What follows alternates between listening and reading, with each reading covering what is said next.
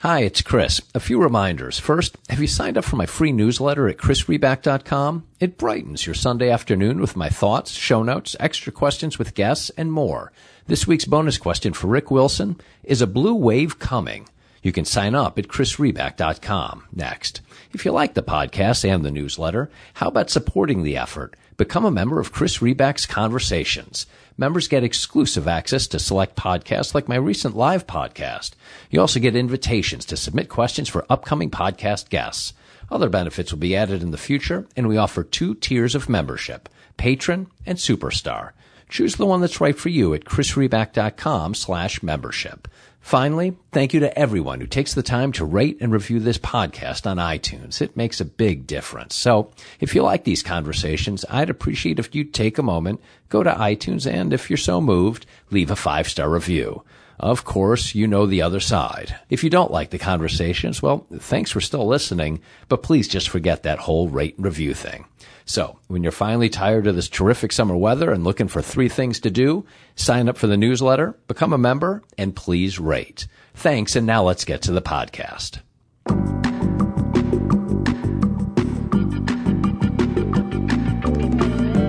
I'm Chris Reback. This is Political Wire Conversations. Rick Wilson doesn't expect you to like him. For the last 30 years, Rick has been part of the underbelly of American politics, a self-described Republican political strategist and infamous negative ad maker. And he's done it for Republicans at all levels, state, local, and national, ranging from George H.W. Bush to Rudy Giuliani and beyond. As he says, he's the one you called when you needed an attack. Not that he feels his Democratic competitors were any better, but among them, they helped make our politics nasty, bitter, angry, and mean. Now we have a divided country, and Donald Trump is president, and Wilson, who, as you'll hear, feels some guilt about the mess we're in, is trying to do something about it. He's written about it all in his new book, Everything Trump Touches Dies. A Republican strategist gets real about the worst president ever. If you've seen Rick on TV, you know he's a live wire. Just this week, Morning Joe had to use a 7-second delay and literally mute one of his colorful rants. So buckle up. In fact, one note about that in terms of this conversation. At one point, some of the audio went slightly haywire. Rick began to digitize with our internet connection. I let some of it go because the guy delivers gold. I didn't want to stop him. About halfway through, though, I gave up on the internet and called him on his landline. So definitely stay with it. Before we begin, though, I want to remind you about our show's terrific sponsor, the Cook Political Report, and, importantly, a special offer for our listeners to get an 18% discount off all subscriptions. You know already, people who want to stay ahead of the curve turn to the Cook Political Report, and with good reason. For 30 years, the report has nailed the nation's most important election outcomes and political trends. People who make it their business to know politics make it their business to subscribe to the Cook Political Report. And for Political Wire listeners, a special offer. You can use the code PoliticalWire to get 18% off all subscriptions. Just go to cookpolitical.com and use the code PoliticalWire, that's one word, to sign up and get 18% off all subscriptions. That's cookpolitical.com, code PoliticalWire. Okay, that's it. Here's my conversation with Rick Wilson. Rick, thanks for joining me. I appreciate your time. Chris, thanks so much for having me. Are you still a Republican? I am still a Republican, although I like to say every day is a stress test. Yeah. And what does the doc say? How's your ticker doing? Well, you know, it's as long as I stay on the treadmill and watch what I eat, I think I'll survive it. But it's touch and go some days. So, quasi-serious question: what does it mean to be a Republican today? Well, I still think that there is at least a remnant, at least a faction of the Republican Party that is trying to survive the conversion of the frankly the bulk of the GOP into a Trumpian nationalist authoritarian sort of statist party that is pretty far away from all the principles and philosophical underpinnings that once informed American conservatism and the Republican Party. We've really departed from like the Burkean conservatism and the Reagan optimism and the Bush 41 competence-based governance, and we're a sort of Republican Party now that is based on some frank racial animus and some very ugly beliefs about, you know, the power of the executive and the hatred of the press. and this sort of reflexive new version of republicanism, which isn't about, limited government or lowering taxes. It's about owning the libs and about, who can make the people feel the most outraged. And so I want to ask you about that, and we'll get in. I mean, the book outlines in terminology and language and tone and color that few besides you can kind of conjure up on the fly like you do, and we've all seen it. And, it reads that way, and it translates into the book, which is a lot of fun. Before we get into how we got here, you write early in the book how conservative, and you just said it right there, how conservatives went against their beliefs and morals to support Trump. And part of what I found myself kind of wondering was, how do you know that? How do you know which one is their real set of beliefs? I know Burkean, conservatism and the conservatism through Reagan and that existed and that right. was alleged, frankly, to have defined the Republican Party. But if they were principles, they couldn't be abandoned. And so how do you know which was real? Look, there is a little bit of a search underway for myself and many, many others to determine, were we just BSing each other, or were we BSing ourselves? Because I have seen people who swore up and down that debt and deficits were the absolute catastrophe that were going to destroy this country, that were going to lead us to an immediate political and economic apocalypse, sign off on a tax bill that put a $2 trillion obligation into the federal coffers, and that $2 trillion obligation to make the math work would require economic growth at 4.9% forever. And these people all knew this; they all understood it. But what they voted for was a crony capitalist bill that benefited about 150 hedge funds and a few corporations in the multi-$100 billion range of market cap. So, and I saw people on the floor of the House and the Senate saying that this was the best thing since prepared mustard, and all of our priors about debts and deficits were just swept away. Now, I'm a cynical guy. I've been in a cynical business. I've been in the most cynical part of a cynical business for a very long time.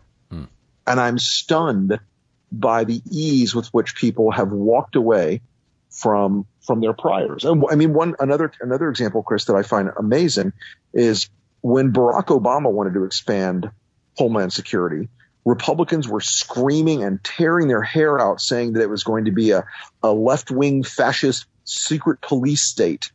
Well, now we're expanding DHS and Border Patrol and ICE and all these things by numbers that wildly exceed anything Barack Obama ever proposed. And suddenly the expansion of police powers inside the government and the bureaucracy are just fine.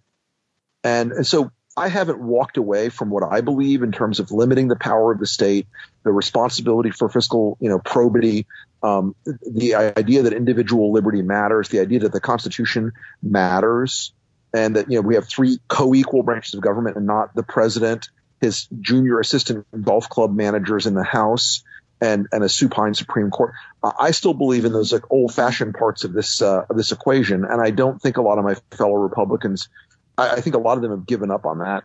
I think some of it's opportunist. I think some of it is just like they're trying to get what they can in the midst of this craziness. I think some of it is, frankly, a lot darker than that, and it's fear, and it's they're terrorized by Trump and Trump's followers. Were you naive, do you feel, in any way? I mean, you served in the underbelly of politics. You said it yourself. And it'd be hard to out cynical, Rick Wilson or others like you on the Democratic side as well, right? There are Democratic Rick Wilsons, obviously. We adopt that military phrase, as politics often does. A lot of us are operators. We go out and we have missions we accomplish, and we go out and we talk to people. And if I go to Vermont to help elect a Republican there, my personal beliefs don't matter. I have to help that person get elected there. And if I go to run somebody in Arkansas, my personal beliefs don't matter, and I help them get elected there with the right message. So the cynical nature of the expedient nature of the election itself is one thing. philosophical underpinnings, the foundations that Republicans broadly ought to or claim to share, that's been blown away. Now the only belief is how much do you love Donald Trump? Would you have ever bet that could occur, that a running away from principles and beliefs could have occurred on the Republican side? I mean, if that were to have occurred, I assume that you would have seen that. You would have bet, from where you stood, that's where Democrats will go. We saw a perfect example of Democratic presidents. We saw it with Jimmy Carter, and then we saw it with Bill Clinton.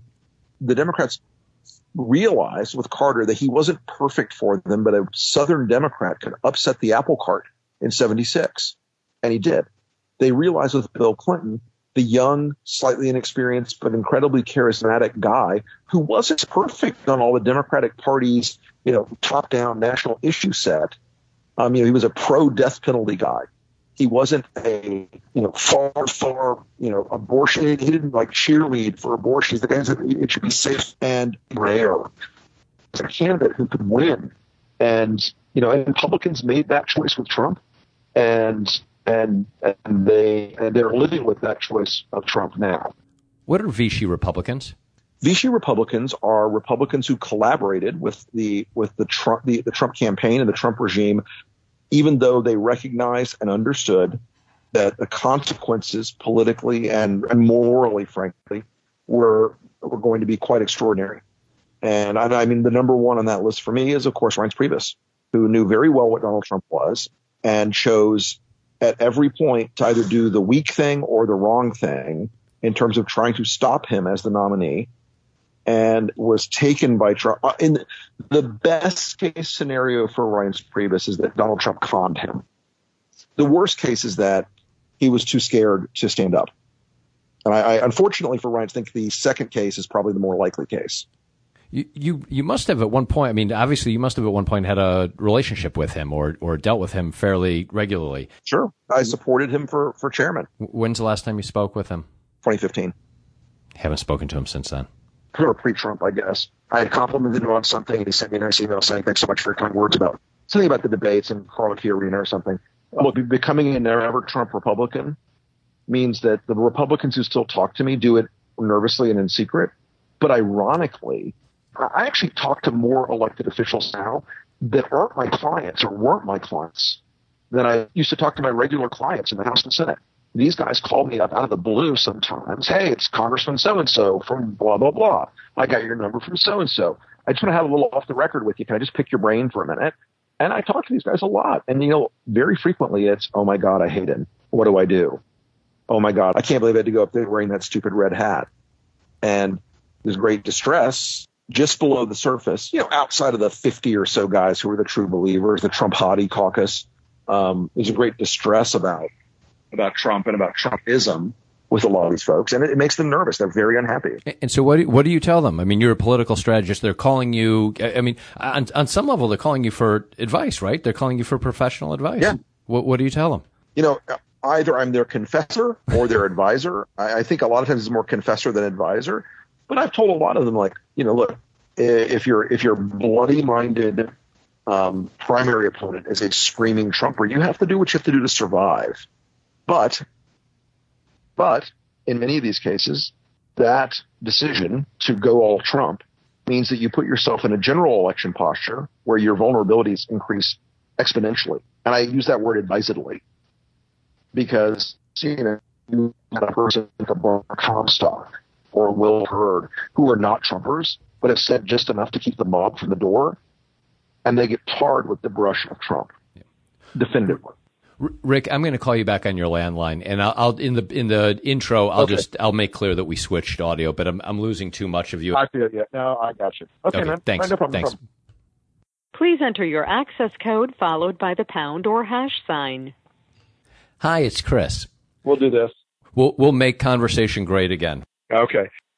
Fun never ends. Yep, Okay. I understand. Well, let me do the same thing, Rick, then that maybe some of the Republican politicians have been doing, and actually this is not to ask you for the confessional, but to ask you some political strategy. Sure. First of all, Trump's strategy. I mean, he's instituted a strategy. Once upon a time, politicians ran to the extreme in the primary. You know it. And they campaigned and governed more to the middle to build a broad coalition. We all know his strategy now. It is to campaign and govern almost exclusively to the base, to solidify the base. Chris, and not just the base. Yeah. Trump doesn't even govern from the entire Republican base. He governs from a part of the Republican base that comprises about somewhere between 8 and 11% of the Republican base. And these are the people that are activated almost entirely by immigration, almost entirely by the sort of modern, political cocaine that these guys are using, of the what I call the own the libs faction of the party. But all they want is outrage. They want the transgressive nature of Donald Trump. But from a political strategy point of view, is it a bad strategy? I mean, do you look at it and as the guy who has done and operates where you do? You know what? If you're a Republican running in backwoods Arkansas or Rattlesnake Creek, Alabama, that's great. But if you're a Republican running in Virginia or New Jersey or most of Ohio, or Wisconsin outside of the red areas, where you should be able to compete if you're not an idiot, you suddenly disqualify yourself by being the part of the Trump movement with educated voters, with most voters under the age of 55, with almost every female voter in the country now, with African-American voters, and with Hispanic voters. So there's a cost to adopting the Trumpism behavior. The reality TV star who everyone thinks is the lovable rogue can get away with it. The ordinary Joe Republican cannot.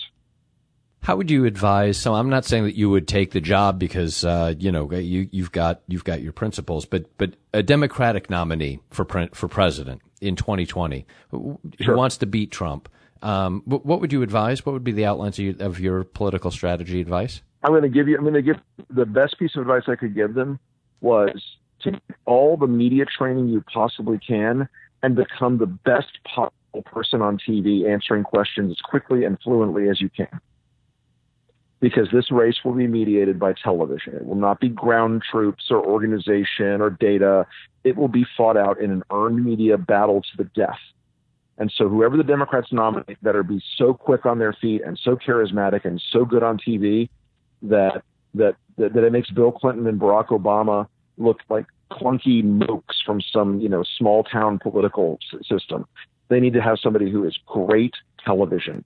And that means they have to be able to go on TV and entertain and connect and provoke and do all the things that Donald Trump does on the other side of the equation. Is there anyone you have your eye on? Not yet.